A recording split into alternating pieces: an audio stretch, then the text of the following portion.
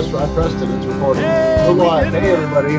Hey, everybody. Welcome to the Trying to Be Better with Joel and Steve podcast, brought to you today by LaCroix Coconut Cola. And LaCroix Limoncello. Limoncello, and our guest has a bubbly. Everybody thinks, I'm a big fan of this coconut cola. Most people that try it thinks it tastes like booty sweat. I think it tastes like booty sweat. Coconut cola. It's bitter. It tastes kind of like medicine. That's what I'm into. Does it taste like echinacea?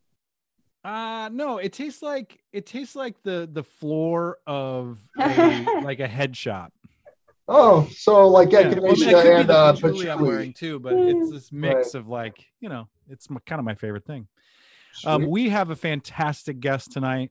We do. We're so excited. Before we get to our amazing guest, Steve, do we have any housekeeping? Well, find us on Instagram at Trying to Be Better Podcast, and subscribe and like, and email us at ttbbpodcast@gmail.com. We would love to hear from you.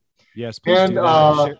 Buy the merch, and look out. We don't have merch. Look out, buy the merch, or just start talking up the merch so that we can have some demand to make some. Yeah, and then also be on the lookout for tour dates.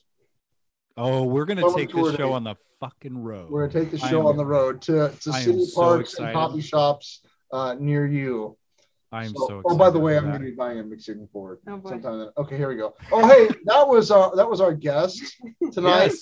Yes. Do you want to do the intro? I'll do the intros. Do you do the intro? You usually intro. Whatever. Tonight's guest is my lovely wife, Holly Erbauer. Say hi to the people, Holly. Hi, people. Yay! There's confetti cannons going off. Thank you. I'm really glad to be here. Although I got to say, now I'm a little. I wonder if I should have waited for the road show, to make. Well, you can always. But see, but this will be even better because you'll be on this, and then we can bring you out as a returning champion. Okay, perfect. Yeah. Yeah. Also, that road show, Steve and I sitting in a park with a card table staring at birds may not be that interesting. We may get distracted a lot, so now we can just focus on you. Nice. Sure. Okay. Right. I like it. Not that we could ever be distracted from you. Oh, well. Thank you so much for being here, Holly. Holly is an amazing person all around. She happens to also be the partner of my best friend in the whole wide world, Steve. She's an amazing mother. She's an amazing woman in recovery. She is also a really badass therapist. And so there's so much to talk about. Also, Holly is a lover of live music, and there's a lot of news in the live music world happening just over in the last couple of days, like tour dates opening, baby. Yeah, one of your favorite bands that we've seen together, Avett Brothers, is coming to the Pinewood Bowl with Willie Nelson. Did you get tickets? I got tickets. Okay, sweet, we did too. Yep. Yes, very excited. So that'll be fun. Yes. Yeah. Get to go see Uncle Willie again. Yeah. Oh my gosh. Have you ever seen Willie? Have you actually seen Willie? Yeah, me too. And his wild sense of rhythm. Yeah, right. Which he's giving even less fucks as time goes on. Right. Yeah, so it's weird because the Avett Brothers, they're almost a stomp and shout, kind of band. I wonder if they'll meld. I doubt it. I think they'll play separately. Maybe Willie will come out for a song or something. But I saw Willie when I was a kid at the state fair, and it was ripping.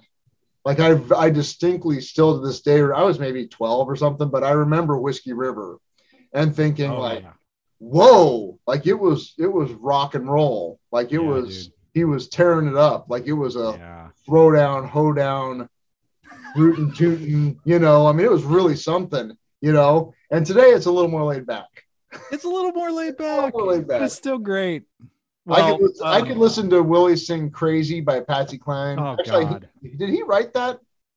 Anyway, whatever. I could listen to him sing that, and "The Nightlife Ain't a Good Life, but It's My Life." I could listen to him sing that all night long. All night long. Yep. So that'll be fun. It's always fun to go to shows with Holly. Holly loves to rock and roll. Yes. What was your first? I mean, I know we're going to talk about your amazing professional career and all the cool things you do, but maybe I'm skipping ahead to the end. But what was your first concert, Holly? Oh, I think. Was it Hanson? No, it might be worse. Oh no, it was the twins, Nelson. Hey, that's not worse. Hey, be nice to our guest today. I think it might have been New Kids on the Block. Oh, yes. I know, followed closely by MC Hammer and Vanilla Ice. Yes. See, that's an amazing. I love you, but I know. I would not probably see those people today. Dude, I would totally see. I might go see MC Hammer. I might see MC Hammer. I might go see New Kids on the Block. Didn't they tour recently though? They did actually. They did. Yeah, that might be fun for the nostalgia. Sure. I'll never forget. One time I was like sick with the flu, and my mom came home. My brother and my mom came home from Walmart with the cassette single for "Hangin' Tough." And I remember that was supposed to make you feel better. It worked. Single? It was my fifth grade. I was in fifth grade. Okay, it was awesome. Fine. Okay, I was in junior high, but the other day, like our girls are watching. There's our generation. This band called BTS. Yeah, so now I listen to a lot of BTS, but I was really excited because I'm like, oh, it's a boy band. And I was telling them about the boy bands from back in the day and thought, oh, I got to play you these videos of them dancing. And it was so awesome. It was not so awesome. It was not awesome. BTS can dance. Yeah, BTS actually for the boy band thing, they're pretty impressive. And then I pulled up these old videos and I thought, oh, this is not the same. But I still appreciate it. Sure. But I actually kind of enjoy BTS. Yeah. There wouldn't be BTS without New Kids on the Block and NSYNC. Yes. So Nelson, so MC Hammer and MC Hammer, Vanilla Ice. And then when we were 15, I remember seeing, I think that was the first time I went to Ranch Bowl because growing up in Omaha. Holly's parents used to take them to the Ranch Hole in Omaha. The Ranch Bowl. I say that with affection, but like as teenagers, my parents never would have done that. But the first that was for Ugly Kid Joe. And the first time we went, my mom and then my best friend's Karen, her mom went and checked out Ranch Bowl before they took us. And they still let them go. That's amazing. It's a bowling alley. It's a nice bowling alley. It's a bowling alley. Then we got on the tour bus, of course, and we're getting things signed, and then we see my dad like walking around out there, and I'm like, don't tell my dad to leave. But it was, Dad, you're embarrassing us while we're on the tour bus. I've only seen one show at the Ranch Bowl, and I'm really glad I did. But me and my buddy in high school drove from Ord all the way to Omaha to the Ranch Bowl to see Seven Mary 3. Okay. You remember? Yeah, and we got there so early. We're like, well, let's go bowl a few lanes. So we're bowling. We're sitting there bowling, drinking our Diet Cokes or whatever, a Mountain Dew probably. And then these guys come and start bowling next to us. And we're like, I think that's the band. And it was the band. So we just like bowled 2 or 3 lanes with Seven Mary 3. That was my big claim. I was nice. But that was the awesomeness of the Ranch Bowl is like stuff like that happened, and stuff like that. Yeah. What happened at the Ranch Bowl stayed at the Ranch Bowl. Yeah, exactly. But because they were, our local band back in the day. Because when I was in high school, they were just a band from Omaha before they dude. Blew up. I saw one of the best shows I've ever seen was Fishbone at the Ranch Bowl. Oh my God. Yeah, that would have been amazing. It was amazing. Anyway, sorry, you were going to say something. I digressed. I was going to launch into questions about Holly. Like we could talk concerts, and we should get back to concerts at some point because there's a lot of concerts happening all of a sudden, which is very exciting. Yeah. But I was just going to launch in. So, Holly, what is it that you say you do here? That's like my favorite Office Space quote. So, you're a therapist, and you have your own practice. We could go all the way back, but I don't know that you want to give your life story, but you started a private practice and then the pandemic happened. Like literally basically the next week. And I'll give you the nutshell version kind of. I'm a duly licensed therapist, so I'm licensed alcohol and drug counselor and licensed independent mental health practitioner. I started working in the field in 2005 as a drug and alcohol counselor. I worked at residential facilities for substance abuse treatment, fast forward, grad school, mental health, licensure, all that stuff, and basically finished my licensure needed for finished my hours needed for independent licensure. Thank the Lord, right before the world closed, literally weeks. So there was that.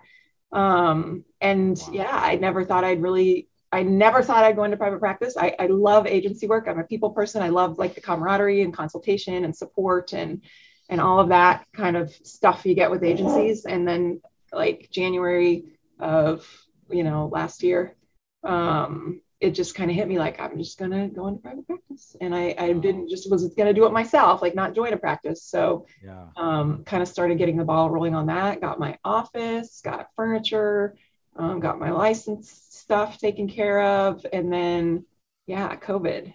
So I literally have not seen anyone, and I have done some private practice as an independent contractor prior to this, but in my brand new office with my business that's called Sanctuary Psychotherapy and Wellness, LLC, at all. I have not seen a person in person. I've seen people. What is the name of your practice again? So we get it. Sanctuary Psychotherapy and Wellness, LLC.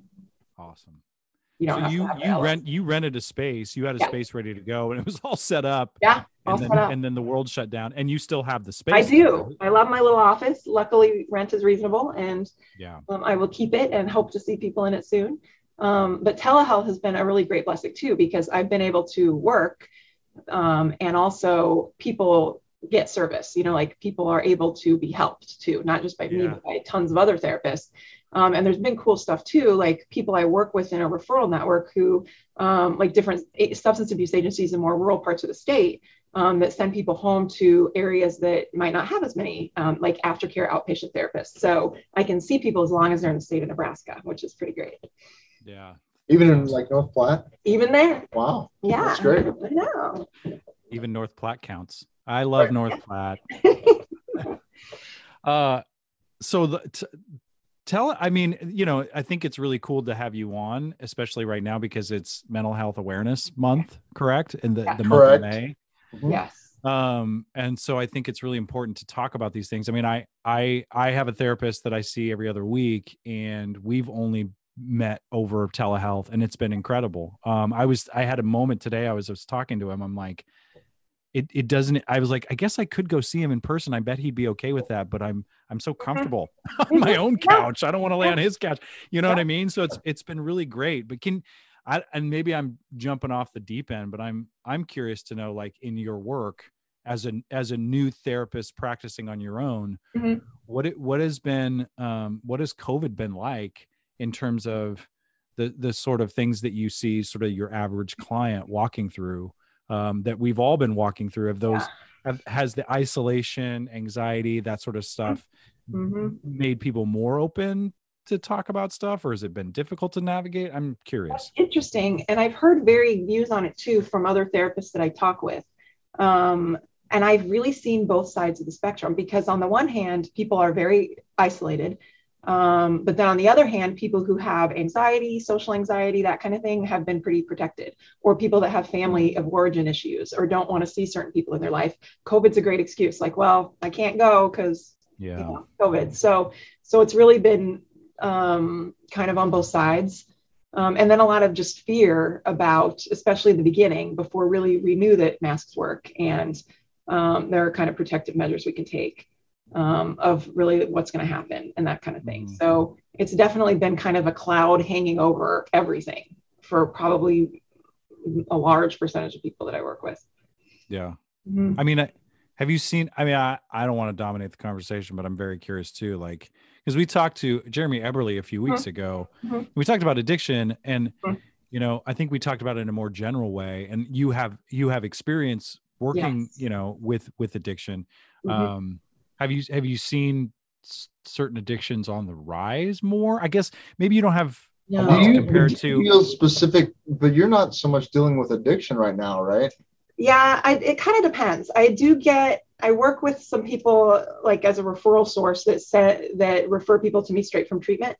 So I do have, and plus being duly licensed there, that's kind of a specific area. So many times when people seek me out, it is for that there's some degree of substance use or abuse.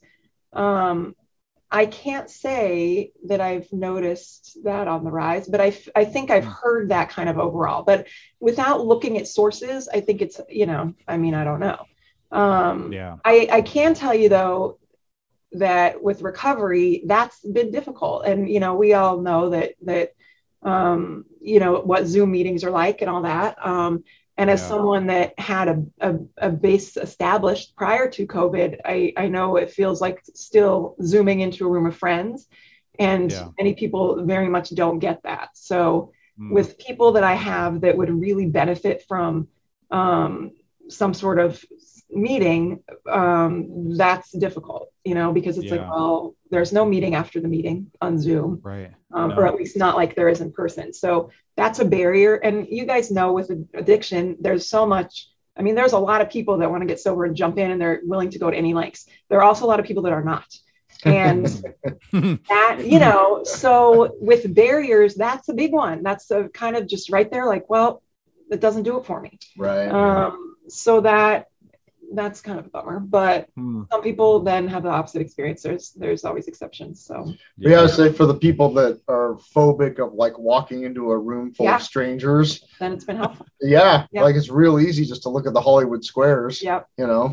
Right. Or not, or just turn the video off. And just kind of be there. And so I have seen both, but it's interesting. But that's real though. That's the thing that I've thought of over the last year is that when I was newly sober, I definitely was the recipient of people saying, "You're coming with us." Right. Yeah. Like, where are we going? What does it matter? We're gonna go get coffee or whatever. It's like get in the car. We're gonna buy you coffee. Shut up and get in the car. And or like we're gonna go to this thing or whatever. New crazy new guy, get in the car. You look crazy. Want to come with us? No, even better, get in the car. And that's hasn't been a thing. So I have had some empathy for that. Like that does kind of suck that people miss out on that. Like the trips to Village Inn and the card games and the whatever, Right. The birthday parties and stuff. Yeah. So that's, and to somebody that's new in sobriety that's thinking about maybe doing that, thinking, oh God, Village Inn and card games. You don't know until you actually, The folks that are new in recovery that have only been doing it virtually are going to have a rude awakening for how much social crap we do. There's so much social crap they're going to have to endure. Yeah. And all the like tears and hugs. They're going to be like, oh, these people really do love each other. They weren't just lying on Zoom. Right. Yeah. I mean, and back to the, your work in the pandemic too. I'm curious, Holly, like once the data comes in, what you clinicians actually see, like because I think a lot of people had said that, you've heard that thrown around, like the pandemic's really hard and, suicide rates may be up or depression and anxiety are up, but you don't really know that until after the fact clinically, right? So like, and I like, are there any journals or publications that are starting to make any of that data? Because it's been a year. There has to be. And I think, I don't know, because I haven't looked into it. I will definitely though, because I want to, because as you know, probably with everything else with the pandemic, you can very much find both sides, which can be frustrating. Because even as someone who's kind of navigating kids in school, when you see all the articles about masks are hurting kids' mental health and for some kids, that's probably true. For all kids, that is not true. You know what I mean? Right. And I think there's so much divide there that it's really difficult to find, so I'm waiting for those, peer-reviewed sources and studies and things that, because it'll come out, and I don't know, at that point, will it matter? I don't know, but I'm curious. I don't want to beat a dead horse, but it should also be said that the pandemic hasn't been the only thing going on in 2020 that's made things difficult. And that, yes. And even when you look at, for example, domestic violence, and potentially like abuse in the home in a variety of ways, when a bunch of people are stuck in a home together, it's likely those rates are going to increase, So is that, the caused by COVID? I don't know, but that would affect statistics if that stuff's being looked at, that kind of thing. So I do know that I'm busy and many other therapists that I communicate with are busy. So there's definitely a need. And here's the thing that I feel needs to be mentioned is that we, like, despite all of and I'm gesturing broadly here, all the things that went on in the last year and a half ish, 2020 was really great for us as a family.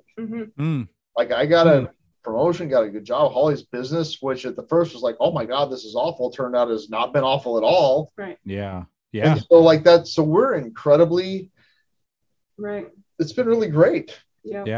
On paper. Right. And we have done well, which is, a lot of people have really struggled through this. And and like for whatever reason, that hasn't been our story.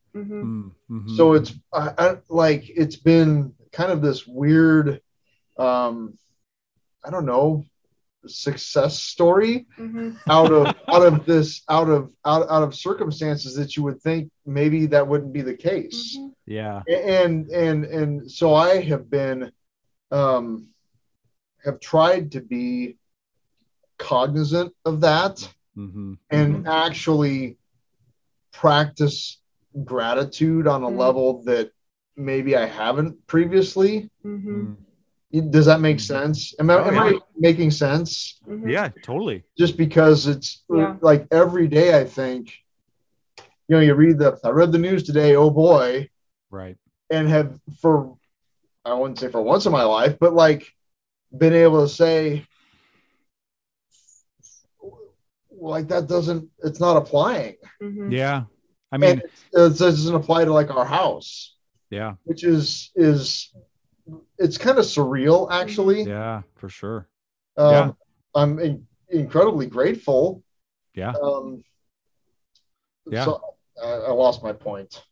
No, I think you're just expressing the fact that, like, you know, Holly started a business, you got a promotion in what could have easily been a really tumultuous time. And then like Holly so eloquently put, like, it's kind of a make or break deal. Like families like Kirsten and I, as far as our relationship goes, thrived. And she even mentioned something the other day. It was like, man, things are coming back and there's going to be less time. And it's like, well, I told her that. I said, you know, we can still remember what it's like to what it was like to huddle together when the world was falling apart, you know, or spend time together by engaging in our community. Because, you know, the situations that you mentioned earlier, Holly, the pandemic and financial collapse almost, and civic unrest and political despots, you know, saying to inject bleach into their veins to cure a disease, or, you know, Black Lives Matter protests, you know, screaming on the streets for justice. It's been a tumultuous year. And I think that it's important that months like May are treated not just as a perfunctory thing with a hashtag, but we start talking about how important it is to take care of our mental health. You know what I mean? Like, are you seeing, is the influx of that? I mean, obviously, you know, it's easier to go to a therapist or online maybe, but also, like, is the stigma hasn't gone down at all, has it, or has it, do you think? No, I think for one, I mean, you know, social media is such a double-edged sword, but I think that there's been some good work kind of in that arena. I think that, and also with celebrities, you know, talking more about recovery, talking more about mental health. So there's a lot of things that can happen. I think education, you know, I know Sadie was on here, talked about community involvement and stuff too. And the more people talk about it, I mean, that's the thing. And I think, you know, you've heard the term toxic positivity. That's something kind of that's out there now too. And just that idea of, and also to combat that, you know, the idea of like, it's okay to not be okay. And, you know, that's the thing too, you know, since I'm on here with your millions of listeners, that millions to say, I know. Thank you. Millions. That to seek therapy, and that so many people can benefit from it. The other thing, I talked about substance abuse, but I specialize in trauma. So I see all sorts of people that deal with trauma. I'm a certified clinical trauma professional. So I have additional training in trauma. I'm trained in brain spotting and EMDR, which is probably my all-time favorite modality. But people seek therapy for all sorts of reasons, even like lifestyle stuff, or codependency, or boundaries, or family of origin, and obviously then the big ones, you know, significant trauma, dissociative identity disorder, whatever, you know, bipolar disorder, anxiety, depression, all the stuff. But just that there doesn't need to be some big, huge, horrible thing that happens, you know, and that so many people can benefit from that. And it doesn't have to be a commitment of 10 years, but just to, you know, if you're thinking that you need some help working through some stuff, to do it, because it can change things. When we had Charlie on a few weeks ago, Charlie Shanka, he talked about some pretty significant events, some mental health events, and he was so open and vulnerable. And we sort of drove right by it because we were talking about all things Charlie, but he mentioned doing some of those treatments, or those AMDR that you mentioned. Can you talk, I don't know, can you talk a little bit more about that, and like what that is and how that might be beneficial to somebody who may have experienced trauma as a child or even recently. Yeah, with EMDR, it's called EMDR, eye movement desensitization or reprocessing. And it started, a woman named Francine Shapiro was the one who created this. And she was, I won't get this totally correct, but it was walking basically and noticed herself processing, and noticed her eyes were kind of moving back and forth. Like she noticed that. That's funny because notice that is actually like an EMDR catchphrase, but anyway. So the basis of it is bilateral stimulation. And it literally started with the therapist holding fingers and moving back and forth, and you would follow the fingers. When I'm in an office with someone, I use tactile pulsers, and they hold them and they just vibrate back and forth and they can close their eyes. I'm doing it via telehealth. Results seem to be the same. And I'm using a program called Remote EMDR. And basically it's dots that bounce across the bottom of the screen. So people just watch the dots. Or if that's too distracting, they can close their eyes and I play a sound and they can tap along with the sound for the bilateral stimulation. Oh, wow.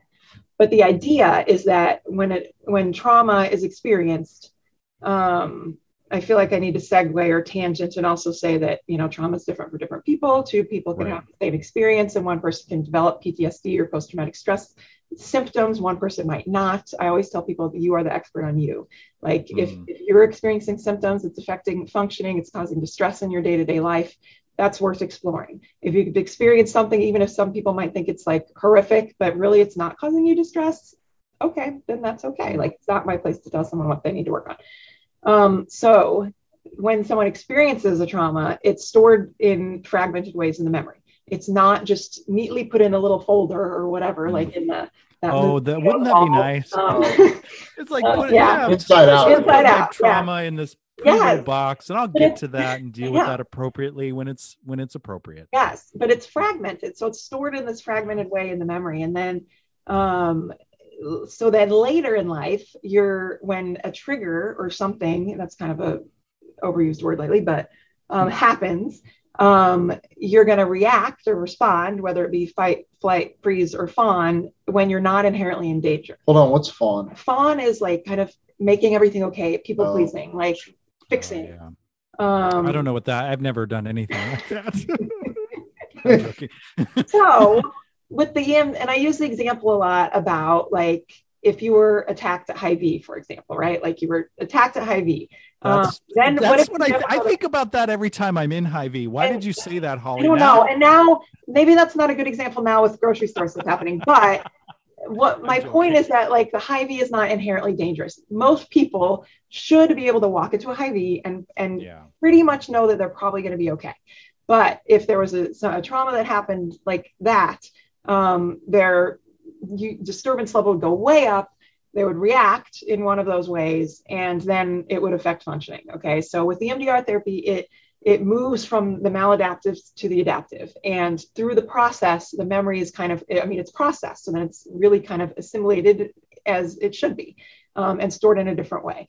So the past can't be changed. It's still there. There might even be like awareness of like sadness or something like that when you think about it, but it's not going to have the same effect. It's not going to cause nightmares or cause panic attacks or cause inability to leave the house or cause, huge anxiety when you see someone wearing a shirt, the person that assaulted you or whatever, these ways that it seeps into people's lives.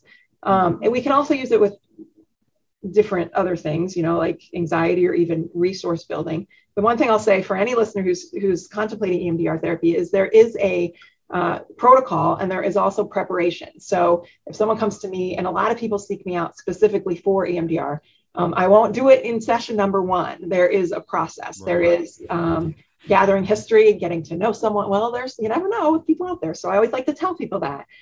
To really go through this process of kind of setting it up. EMDR therapy is not just the bilateral stimulation.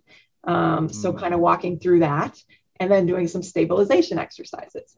I know I'm no, I was just thinking, I was thinking, no, you're good. This is great. But I was just chuckling like, in a strip mall, like, I can't believe it's EMDR where you just walk in and they, give you some paddles and like, okay. Right. Well, that's how I was like, yeah, I totally get that though. Of like, all right, I'm here. I'm paying you X amount of dollars. Right. Let's get to where are the paddles? Wave the watch. Give me the dots. The bilateral thing. But I tell people like that's not the first treatment plan. There's usually something else before then.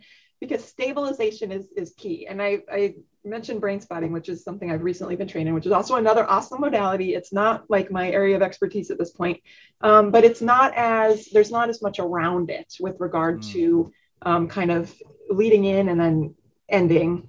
But with EMDR, I always tell people, like we're not jumping into that right away. We want to stabilize, want to have people be able to emotionally regulate and obviously have not be in a really, in an active domestic violence situation, in active addiction, those kinds of things. So just kind of have someone not be self-harming, not have significant suicide ideation, just be really stable before that process begins. That's fascinating stuff, though. I mean, I think that the idea of the actual practice of EMDR is kind of interesting and sexy to think about, but at the same time, it's like you're providing like all therapy should be, you're providing a safe environment for folks to walk through that stuff, with a professional. And I guess the PSA is if you're experiencing trauma or you're experiencing work stress, or you're experiencing codependency or just, general malaise. Right. And you can afford it. I mean, I guess that's maybe, I don't want to dominate the question, but I'm fascinated by this because I've recently really engaged with, a healthy ongoing therapeutic practice. What, I mean, because I've talked to people that are like, man, I'd love to go to therapy, like guys that I work with or, guys that I sponsor. It's like, I'd love to go to therapy, but I can't afford it. Like, what are the options around us in our community that are possible for folks that can't? And that can be very difficult because that's rough. I mean, insurance, getting through January, because it was my first January as a business owner and private practitioner. Many people, then their deductible starts over and it's like, well, now they have these big fees. There are people who do like sliding fee scales, and I'll refer to some of those people in the community. There are agencies that specifically do that for people, as well as kind of meet the needs of people that just aren't able to pay for services. Insurance is definitely a barrier for people sometimes. There are kind of private pay sliding fee people in the community. So referrals, and I always offer to refer people if that's necessary. But yeah, I mean, that's a big one, or people with really high copays, and it's definitely a factor. There are some resources available, but it's hard. It is hard. And I mean, then that's like an overall, that's a, it's not unique. No, it's not unique to mental health with any healthcare. Right. Any healthcare. People trying to decide whether they want to, pay their electric bill or get their insulin that month is kind of a tricky thing. And we're the only country that makes so many barriers to that. Like one of the, I saw this tweet and I will share it. It's like this guy, Ben Lee, he's a musician. He says, "Hi, I'm in Australia and saw a specialist this morning, gave them my Medicare card, and by 9 p.m. the rebate showed up in my bank account. Ooh, socialized medicine is terrifying. I have no freedom. Please help me." Yeah, I saw that one too. Got a good chuckle out of it. It's like, why? Because I don't want to take away from our guests, but somebody's got to pay those CEO bonuses. I mean, I was talking to our mutual friend of ours, Joel, the other day, who were talking about insurance, and he got a notice from his insurance company that his premiums were going to go up 24% for the next year. Oh my God! So he just did a little research on the company, and they have their CEO. I'll give you one guess as to how much his pay was going up that year. 24%. I was going to say somewhere at 20, 22, 25%, somewhere there. So he called him and just talked to the insurance, the poor frontline insurance rep, just to say, I know this isn't your deal and you're trying to make a living and this happens way outside of you, but that as a coincidence stings a little bit. Yeah. Yep. That's rough. And that's, corporatized healthcare. Right. Yeah. Yeah. It's when CEO to end-line worker pay went from 20 to 1 on average in 1965 to almost 300 to 1 today. Yeah, dude. That's we're digressing. But that goes right back to Holly's point of Like if you're struggling in general and could really use some help, well, tough shit. Right. Yeah. I mean, and that's the thing that I hear in your answer, Holly. It's like, well, there's not an easy, I don't have an easy answer for you because the system is rigged. One thing with therapy, though, that there are interns available that provide free services, which is awesome. And when I interned, that was a great thing that I got to do, so aside from kind of doing some research, and identifying different agencies in the community that are there, because they are out there, but to look for interns, because many agencies have those too. And a lot of times, if they're private practices, the therapy is free. You could do that, or you could just get on Facebook. Yeah, don't do that. Facebook is not therapy. I'm just saying. Oh boy. Yeah, the sarcasm from Steve is I know. I love it. We can't get too clinical. We can't get too fact-based without Steve sort of giving us that lovely perspective of. But there are people dumpster fire that is America. There are people on Facebook and Instagram. This is one of my things that bothers me. That aren't therapists, that are either trying to give therapeutic advice. Oh yeah. Or people that are licensed, people that are saying things that aren't right. Yes. And that can be difficult too, because I think about and sometimes I don't like to engage as the keyboard warrior or whatever, but it's so good. But sometimes I will say things if I see, and I'll tell you the biggest one and then I will stop talking about it. But let's hear it. That's the thing, when people say that there's a person out there that I've heard talk before at a workshop and that kind of thing. And that basically says that addiction is caused by trauma. So in some cases, yeah, okay. In all cases, no, you can't say all. And that's something it's so important for me, for people to know that struggle with addiction or in recovery or whatever, is that you don't have to have trauma to be an alcoholic. You don't have to have trauma to be an addict. It's not like, oh, go heal yourself. If you heal this, then you can drink like a normal person. No, that's not true. For some, it's primary. For some, it is like the manifestation of an allergy and problem in the mind and the body. Yeah. You can't help it. And there's nothing you can think, act, heal about yourself to change that. And that can kill a person. So that is the thing. Because I never want any person who just had this great life and really no trauma and they just happen to be alcoholic think, oh, well, I can go do this thing with this one therapist and then I'll be okay. Or, oh, well, I have this trauma I don't even know about, or something generational, which I do believe generational trauma exists. I work with many people who have experienced that. But for some people, they're just an alcoholic. That's it. Yeah. Yeah. And I've definitely met some of those folks that, I know. All other aspects of their life, they're completely normal. Yes. But when it comes to drinking, they, throw their roommate's laptop out the window. So, So for me, it's like, I just want people to know that can certainly be it for some people. Obviously for some, there is, trauma, using to cope, learning by family of origin that drinking and drug using is normal. All of those things. Yes, that all exists. Using to self-medicate. Totally. Maybe you used a bunch of cocaine and you can drink like a normal person. Cool. If you can, great. But for some people, that doesn't work. Yeah. Wow. Yes. And I think that's an important thing to because there is, you can, you get on TikTok and you start following certain algorithms, it's going to tell you, basically it could sound just like a fire hose of therapeutic information, but that's not therapy. It's not therapeutic.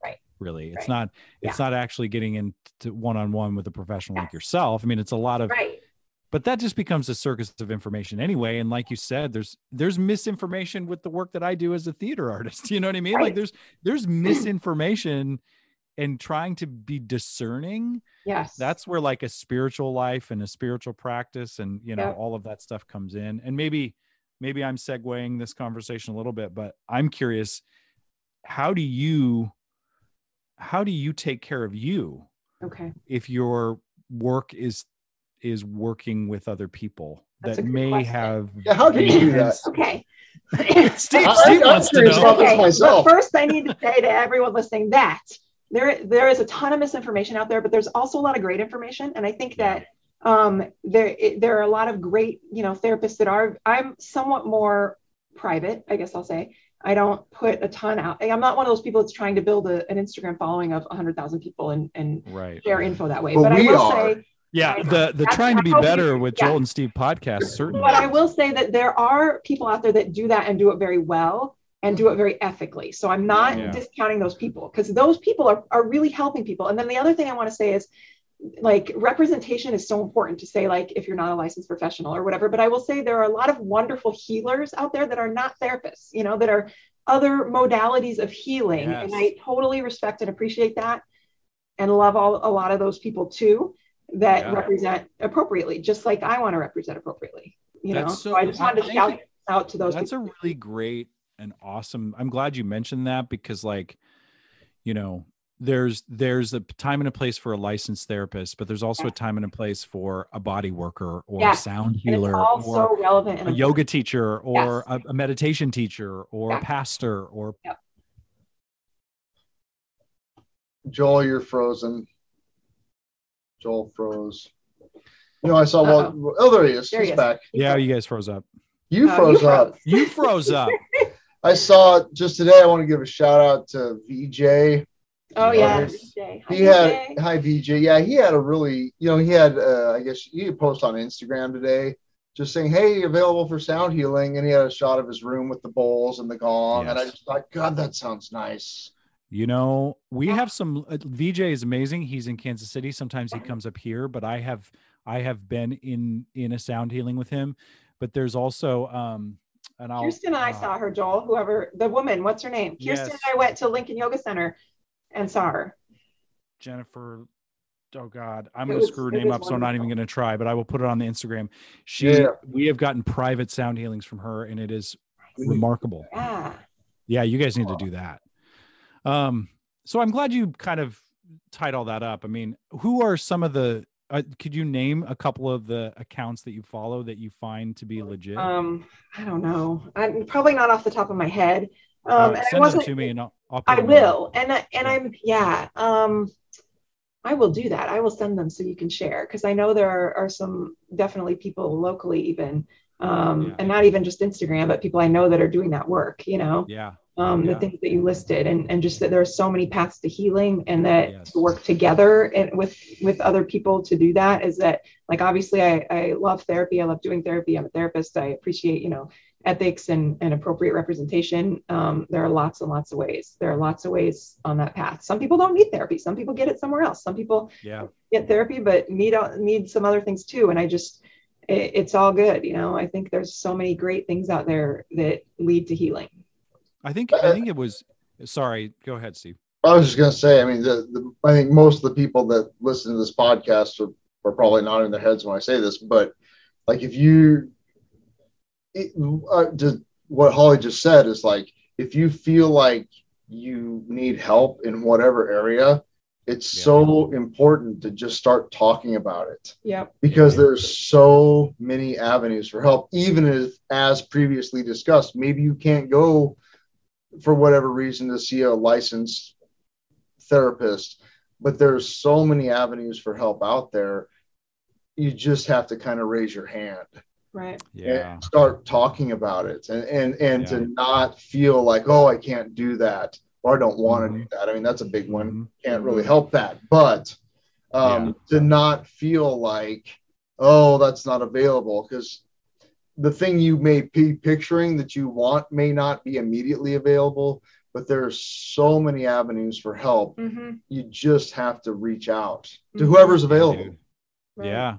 Yeah. And I think that, you know, I was thinking about, as you were talking, Steve, that you were one of the first people I knew in recovery, because you're my pal, that you were very open about seeing a professional as well. And I didn't think I could cross those streams for a few years, and you were very open about that. And I think that that's true. Like, having Holly here to talk about her professional work, definitely important, but also to hear a friend say, yeah, I see a therapist. Like, I've tried to be more open about that. I've said that it was like before class, but I meant something about a student was like, Joel, you have some things to unpack. I'm like, nah, I'll do that with my therapist on Thursday. You know, I'm like, they're open. Like, you know, awesome. Like, I think it would be really nice to know that my teachers aren't trying to seek, you know, therapeutics for me. So like, I'm tell them, being open about it, I guess. Yeah.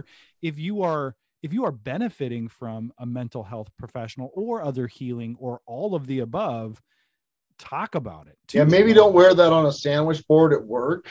Yeah, right. Maybe not. But in the appropriate setting, obviously. Yeah. Well, and some works you can do that at some works. Sure, that's right. True. That's very true. Well, like at my work, there are the people that need to know that I'm an alcoholic in recovery. Mm-hmm. Yeah, right. I was pretty open to that as soon as I felt like it was appropriate. Mm-hmm. Just because I know what it was. It was when we started the pandemic. I wanted to host Zoom meetings over the noon hour, right. And I had to, to have a reason, for booking the conference room or whatever. So I just told them, and they were like, "Oh, yeah, that's great." And that's one of those ways to break the stigma, like, and Joel, like what you just shared, too. And because I mentioned, like social media, it's out there, celebrities, but that's it right there. It's like your students look up to you, like you are a role model, and to know that like, oh, wow, this guy that I respect so much and does this cool stuff is doing this, like that's how to do it. Because then your students will be like, oh, well, he's doing it, I could do it. Well, I think it also calms them down because I'm pretty crazy. I mean, I know that word is a little. They're sitting there thinking, like, don't worry about it. Professor's going to his appointment on Thursday. It'll be better next week. He says a lot of wild stuff, but he is seeking professional help, and we know he doesn't use drugs anymore. So. Right. That's good. Yeah, but I think having you as a professional on this podcast, Holly, is just right on, because it's important to know. I mean, and that's the other thing too, is that's one of the great reasons why we started this podcast, is because we are, amazing people are around us all the time. You are an amazing person, and my wife is an amazing person. Yes, and to get to talk to, it's just like, talk to the people around you and be interested in what they're doing, because it's fascinating what you're doing. And I think it's really cool. And I'm really grateful to know that the work that you're doing is benefiting a large amount of people in our community, because, we need that, yes. So it's Definitely. awesome. Yes. And it's cool. And I'm in like a Facebook group with local therapists, and there's a lot of just great work being done, which is really inspiring, that many of us do have full caseloads, and that's because people are reaching out and people do want to get better. And that's the other thing I'll tell all of your listeners, is that like if you're living, there's the hope for change, and that's it. Like sometimes people think that's it, or they're broken, or they went through this, or they're damaged goods, or I just can't get better. It can get better. It might not be perfect, but better is always possible. I want to repeat what you just said, which is that if you're living, there's hope for change. Yeah. That kind of choked me up a little bit, because that's so true. Mm-hmm. Yeah. Like if you're sucking air. Yes. Change is possible for sure. Yeah. And it may require some uncomfortable actions and work and commitment, but it's possible. Yes. And sometimes it's also too, I think about my spiritual practice, that because you're alive, there is change. Like there is change, and whatever you're possible, it's gonna happen. Yes. It's gonna happen. And the times that I've felt the most stress, pain, suffering is when I've resisted whatever is changing. And a therapist, and recovery, and riding my bicycle, and listening to good music, and all the things. I don't know what piece of the puzzle makes the picture, so I'm going to put them all there. Like, that all helps me cope with that change that is inevitable. Mm-hmm. So, Holly, we're the clock's ticking, so there's something that we need to cover, which is that you're a therapist and you help people with all sorts of issues. Yes. Right? Yes. You recently confronted one of your things that has been a thing for a long time. Yes. Let's talk about your issues, Holly. You didn't know this was real. No, but I totally tangented away from your self-care question, Joel, because I had to say things to your listeners. But so I'll get back to that. And first I'll say, I noticed that during the pandemic too, just the need for that and self-care and again, another buzzword, we see that a lot. It's not just bubble baths and whatever, but really about identifying like what we need. And for me, like I'm an extrovert, I love people. And I've noticed, I've been working from a home office through the pandemic. And then it's like Steve goes to work, Steve plays in a band, my kids go to school. It's like, so that hits me every couple of months, like, oh, I don't really see people like everyone else is doing. And so that has been kind of a need for me. Obviously, I get to spend time with my wonderful family. You're like thinking, I need to get out there. And I'm like, that seems so nice. I know. But it's interesting, everything's relative, right? Like when you can't do the stuff, I mean, sometimes when I have the opportunity to do the stuff, I do want to like stay at home. But when that's taken for all of us that need connection, it's like, I got to do that. So last year, the bike game started and I looked at that and I thought, I was like, that would be fun, but it's scary. I don't like fast things. I don't drive fast. I don't do any of that. I haven't been on a bike since I was 9. I don't like fast things. I know. What are you doing with me? So then I found let's not go there. No. And I like found a picture of it. Quick. That's quick, Steve. That's not. Oh, short. Not. Oh my God. Never mind. Sorry, Holly. Okay. Hey, folks, this is our last episode. Yeah, thanks. It's been a great ride. I'm never talking to Joel again. Have a nice day. Okay, I'll finish. Sorry. You don't like fast things. You were scared of. Yes. So, but then I saw this bike and I took the picture, I texted it to Kirsten and my friend Amber, and I'm like, I might get this bike. But I just didn't do it. But then, the winter passed and then this year came around and I saw it again. I'm like, oh my gosh, I got to do that. Like I could tell just I needed, I wanted to be around my people again. And also like just the idea of doing something new. And I think maybe it was the pandemic, I don't know, but that idea of you got to do the stuff that scares you, and I'm a big proponent of that, obviously for people I work with. And I try to do that myself, but sometimes I don't. And being an anxious person that does have anxiety, I'll share that issue. That prevents some things from happening sometimes. And I think about how I encourage other people to like, sometimes you got to take the action, there's, you guys, obviously we know action. Yeah. So got the bike and then we went and rode around a parking lot. It was the first time I'd done that like forever, like did a couple laps. And then the first big ride was for your birthday celebration. And I know, cause I just got to do it. I'm like, if I'm going to do this, I'm going to do it. So it's like 20 miles, whatever. So yeah, you did it. You were there. So you saw, it was like the joy, like I can't describe what that was like. And I've told Steve and Kirsten, like, I hope this doesn't wear off. Like, I don't want this to wear off. That, I was like, oh, I'm in a bike lane and riding downtown. And that was so cool. The idea that doing this thing that scares me, and doing it and loving it and like seeing. You got to get over the hump. Yes. But the world looks different on 2 wheels. And that is something I never would have known. And it's just been amazing. And I don't even know that I can put words to it. No, I think I'm really grateful. I'm filled with gratitude. It is. I mean, I told Steve, it's like, it's been life-changing for me. And that's so to do that, because I know that like you've mentioned that in here and there. And I know that's like, riding or being near cars. I mean, that's all very real danger for sure. Yeah. But I remember distinctly, we were probably a couple miles in and we were we are blessed in Lincoln to have so many cool trails.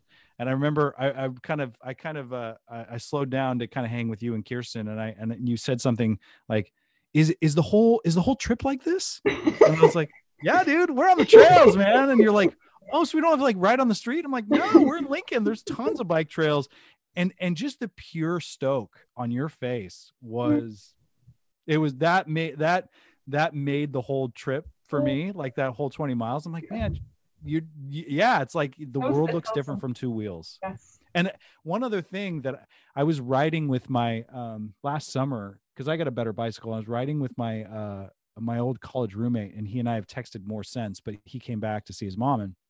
And I was like, one of the things that's been cool with the group of people that we ride with, it's been like, we ride at night or we ride and go get ice cream. It feels like when I was, 13 years old, just riding around with my friends in the summer, and it's pure joy. Yeah. So I'm so glad that's really cool that like you worked through that. Yes. And I feel like it's seeped out even, like it's with me during the day.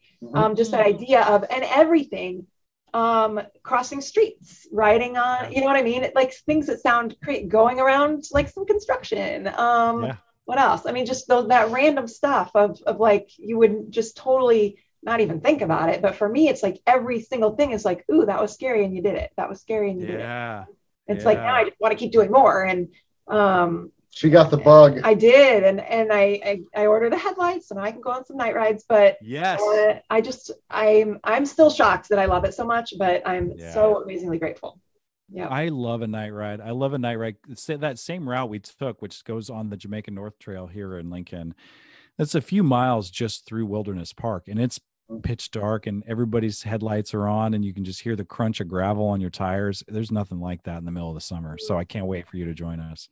And that's really cool. You're riding through your fear there a little bit. Yeah, it's so great, and that it's bleeding out. Oh my gosh, it is. That's the point. Yes, exactly. It's very cool. Very cool.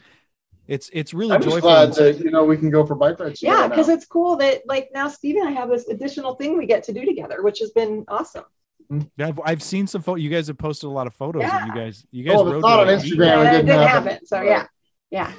You guys rode to Eagle and back, did you? Yes. Didn't you? We did last weekend, and then we did just a quick trip out to Walton last night. Yeah. That was great. Nice. That's such a nice ride. It's just like a nice little hour. You just drive out right back. It's great. Yeah. All right. Well, let us know when you want to make the trip to Beatrice. I'm going to do that ride here, I think. Are you really down to Portland? I want to do it. That's a lot of miles. How many miles is that? Would that be like 60 miles round trip? Round trip would be about 80. Oh my gosh. All right. It's about a 3.5 hour ride down, 3.5 hour ride back. All right. Yeah.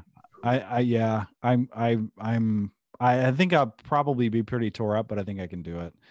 Yeah. So, but you got to join us for a night ride because it always ends up at Zesto or Dairy Queen. So. Sounds good. Yep. Yeah.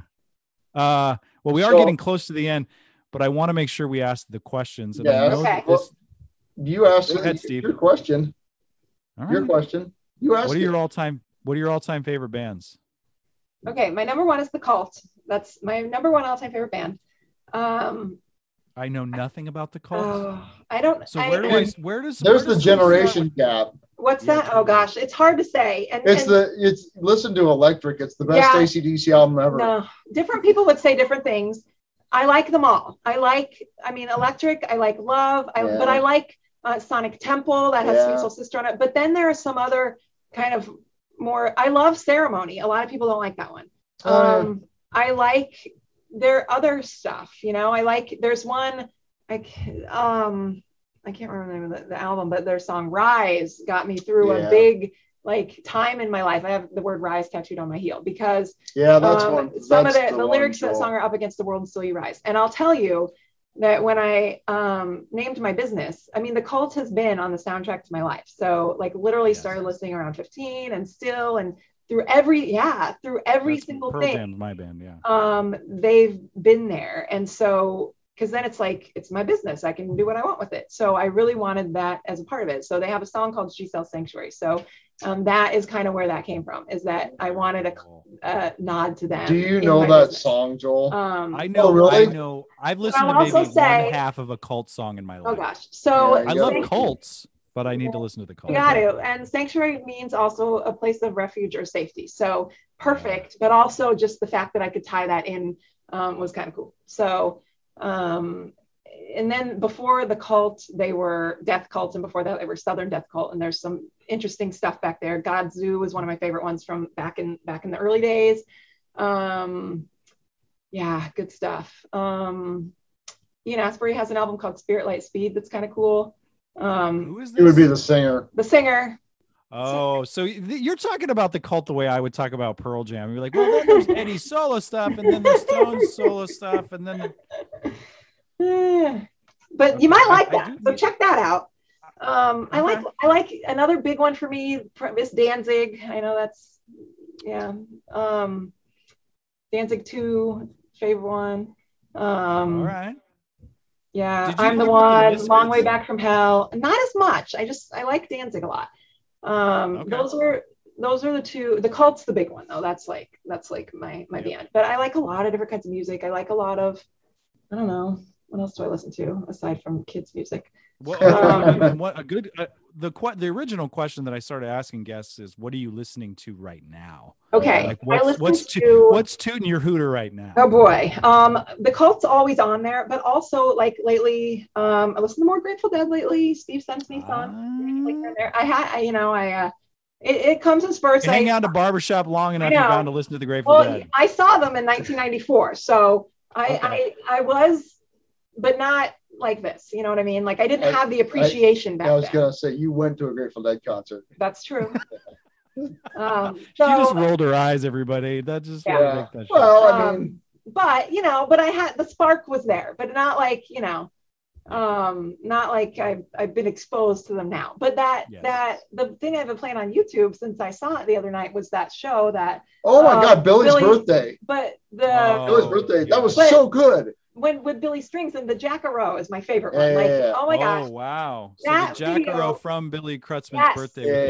It's great. Billy Strings is playing electric guitar. It's so good, but I keep playing that on YouTube because I don't know if it's on Spotify or not. But look that up. I think it's in chunks, and that one comes on at like 17:20 or something. Yeah, it's so She's got the time signature down. It's very good. That's good.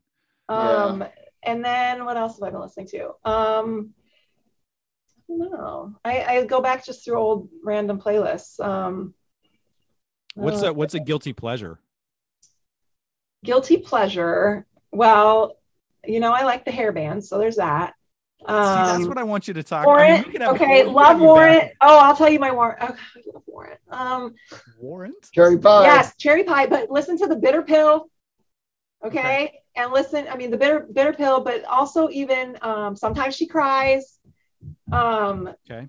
And I saw them. I think I've told you this story too before, Joel, but I met him in 1998, and I got on the tour bus, and I was not yet sober at the time, so we were all drinking beer. Janie Lane was sober, and he was so awesome. And we went to the back of the bus. It was just me and him. He literally told me, "I'm leaving the door open so you're comfortable." He showed me pictures of his daughters. We talked about like relationships and stuff. Of course, I was not sober, so was then getting less sober as the evening went on. And I don't know what I, acted inappropriately or whatever. And so then, he said a very nice goodbye. We all got off the bus, and I then, he was sober, like he was trying. And then that was 98. I got sober in 2003. And I loved just knowing he was here in the world. And I thought I would make amends to him someday. Like I literally thought when I see them play, I'm going to make amends to that person for being a crazy, party girl, whatever. It was not extremely respectful. And then he died of alcoholism. Yeah. And then I didn't get to do that. So, obviously I was pretty bummed, but so sad for him, and so sad for untreated alcoholism, and so sad for that. You know what I mean? Yeah. Just to see someone that was trying. And obviously I met him for a night, like who knows what the rest of his life was like, but just that idea that it'll get you, if dude. And even surrounded by success. Yeah. That's, so that was my Warrant story. So they're very special to me, especially, I love it. I've seen him since, but Janie is, Nelson, still like them. I like, Faster Pussycat. My friend Kate, hi Kate, if you're listening, is my partner in crime for all my little hair band shows, and so we do that. And then 21 Pilots. I love 21 Pilots. Oh, okay. So LaDonna, if you're listening, you need to go see them in person. So I love AWOL Nation too. I don't know if you ever listened to AWOL Nation. Amazing live. So I've seen them a couple times, and I wanted to see them, and they were opening for 21 Pilots, and my girls were kind of into 21 Pilots, and I heard this one song, and I'm like, yeah, that song's okay. So I went alone. It was really fun. It was my date with myself, and nice. They blew me away. Like I left that concert saying, I don't know what that yellow tape means, but I want to put it all over myself like all these people here. It was amazing. I don't know what that means either. I know, but I know I gotta look that up. But they were amazing. They blew me away. I will totally see them really close anytime they come. I'll get those good seats. And they are mental health advocates too. So that's the thing. A lot of their songs have to talk about depression, talk about suicide, talk about it's okay to not be okay. So definitely, they're a good one to look into. Wow. You just gave like a whole nother playlist for the Instagram. I'm very excited about that. I knew it. I'm like, we need to bump the numbers on our, we do have a Spotify playlist, the TTBB playlist. I will post about that, but Holly just doubled our playlist, which I'm very stoked about, and definitely gave it some more hair, which is good. Yeah. Well, I want to say to our listeners that Holly was pretty nervous about doing this, and I assured her that it would be just fine. And as you can see, killed it. And just fine. Yes. And that, I don't know, I'm a very lucky guy to be. So, I mean, I suppose we're peds in a pod, but it's the deadhead married the hair metal chick.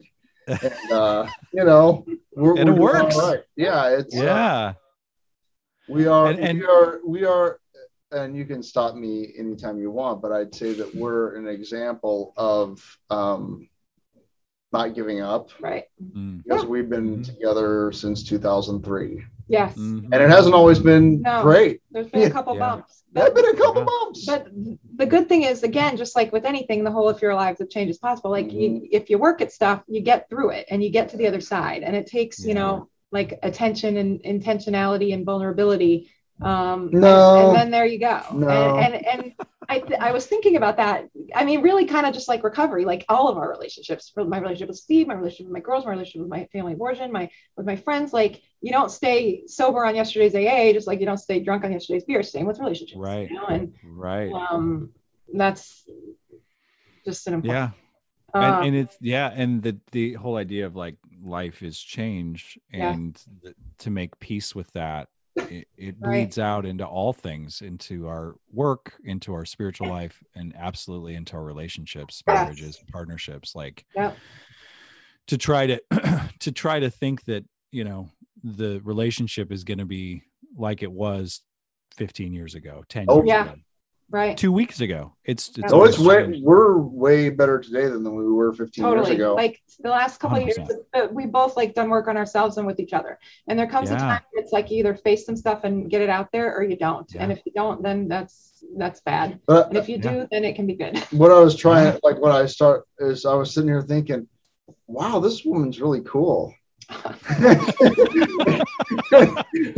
thanks. I'd like to, Yeah, well, I mean, and that's the thing about staying current with your partner. I mean, Kirsten's doing some amazing, cool stuff, and doing some really hard, like internal spiritual work too, that she talked about on the podcast. And it's like you don't stop. And this is maybe for all of our listeners, whether you have a best friend, a partner, a lover, a wife, a spouse, somebody around you, like see them. See them for what they're doing, and take the time to really listen. And that is such a hard thing because, I'm just like, I'm in awe of my own partner, and the fact that like you guys can have that as well is really cool. Well, it's so important. And this is something that I think we've really been open to. I mean, I'm thankful to the pandemic for, is like seeing each other as like, it's very easy, especially with kids, and that level of obligation is just a tool to get the job done, as opposed to this. I mean, you guys just heard Holly talk. I mean, amazing. Yeah. And it's just nice to be able to do that. And that's something that we're trying to be a little bit more intentional about. Yeah. It's interesting to see that. I mean, in a very short time, it goes away. Just like Joel, what you were mentioning about like the world's opening up again. We're going to be busier. We're not going to have all this, and really to keep that as a priority. And the thing is, like, it's possible, as we all know, because we keep lots of things that are important to us as priority. Like with recovery, like you do the things you got to do, and same kind of thing. Well, we've seen that this year, because when everything was shut down, we just hung out as a family. Right. We didn't have to go anyplace. We didn't have to do anything because we couldn't go anyplace, and we couldn't do anything. And so we played poker, and we watched Grateful Dead videos, and we cooked food. Got chickens. And we got chickens, and we hung out with the chickens. Yes. And we baked stuff and just hung, Yeah. And then as soon as things started opening up a little bit again, then all of a sudden it's 4 nights a week. Right. running kids to stuff, right, and then collapsing, which is also really cool. It is. I'm not complaining, but it's a different dynamic. Well, it is, but it's different. Yeah. Okay, so I know we're getting short on time, but I thought of another song for the playlist, because another self-care thing I'm trying to do for myself is take guitar lessons. It's slow going because I'm busy, but so the thing I'm playing now is Tangled Up in Blue, the Jerry Garcia band version, because I like it better. Oh, I just listened to that. Did you? So good. It's so good. And the other thing Don't Think Twice, It's All Right is one that I always kind of try to play. And I want to say hi, Kara, shout out to my twin sister who might be listening to this too. That was one that she taught me years and years ago. And I ask her to send it to me like all the time because I always forget the chords. But the version that's good is Joan Baez with the Indigo Girls. Yeah. So please, it has to be that. And I might have to send you the actual one.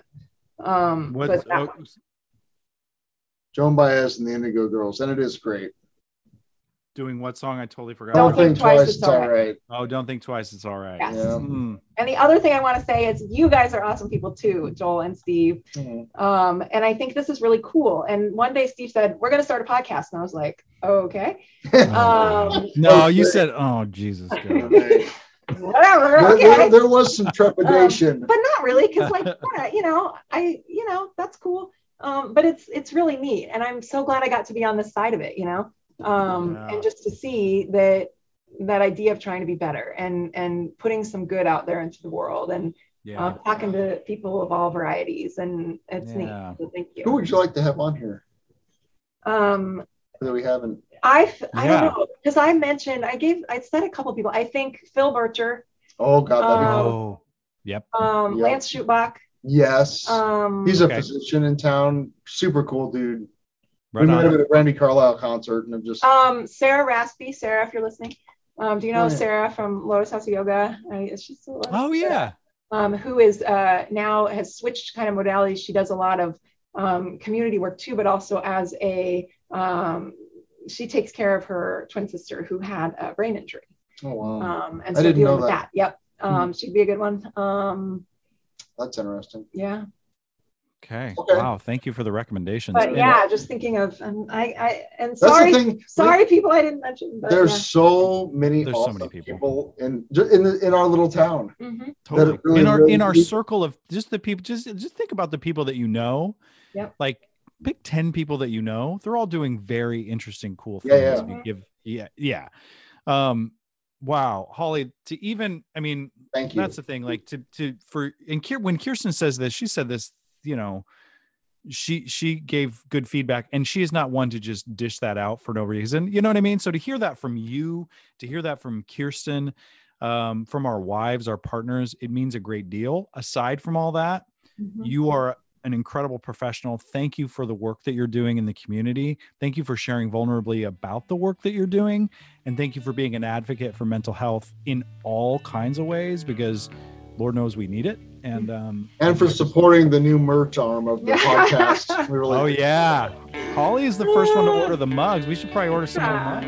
Thank you so much, Holly. Thank you, Joel. Thank you. This was really fun. Bye.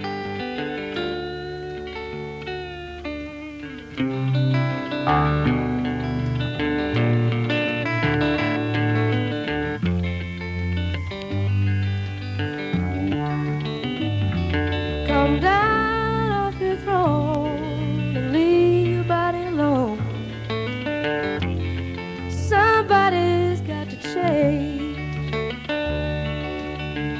You are the reason I've been waiting so long.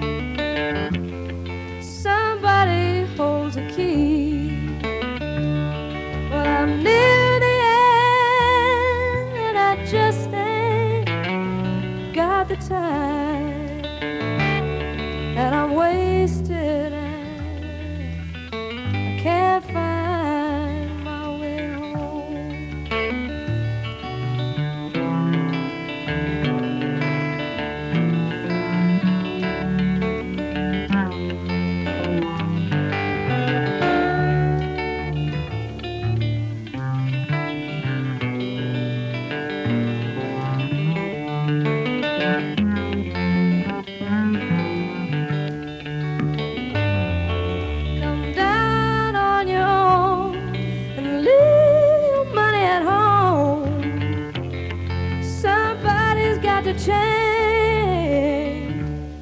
You know you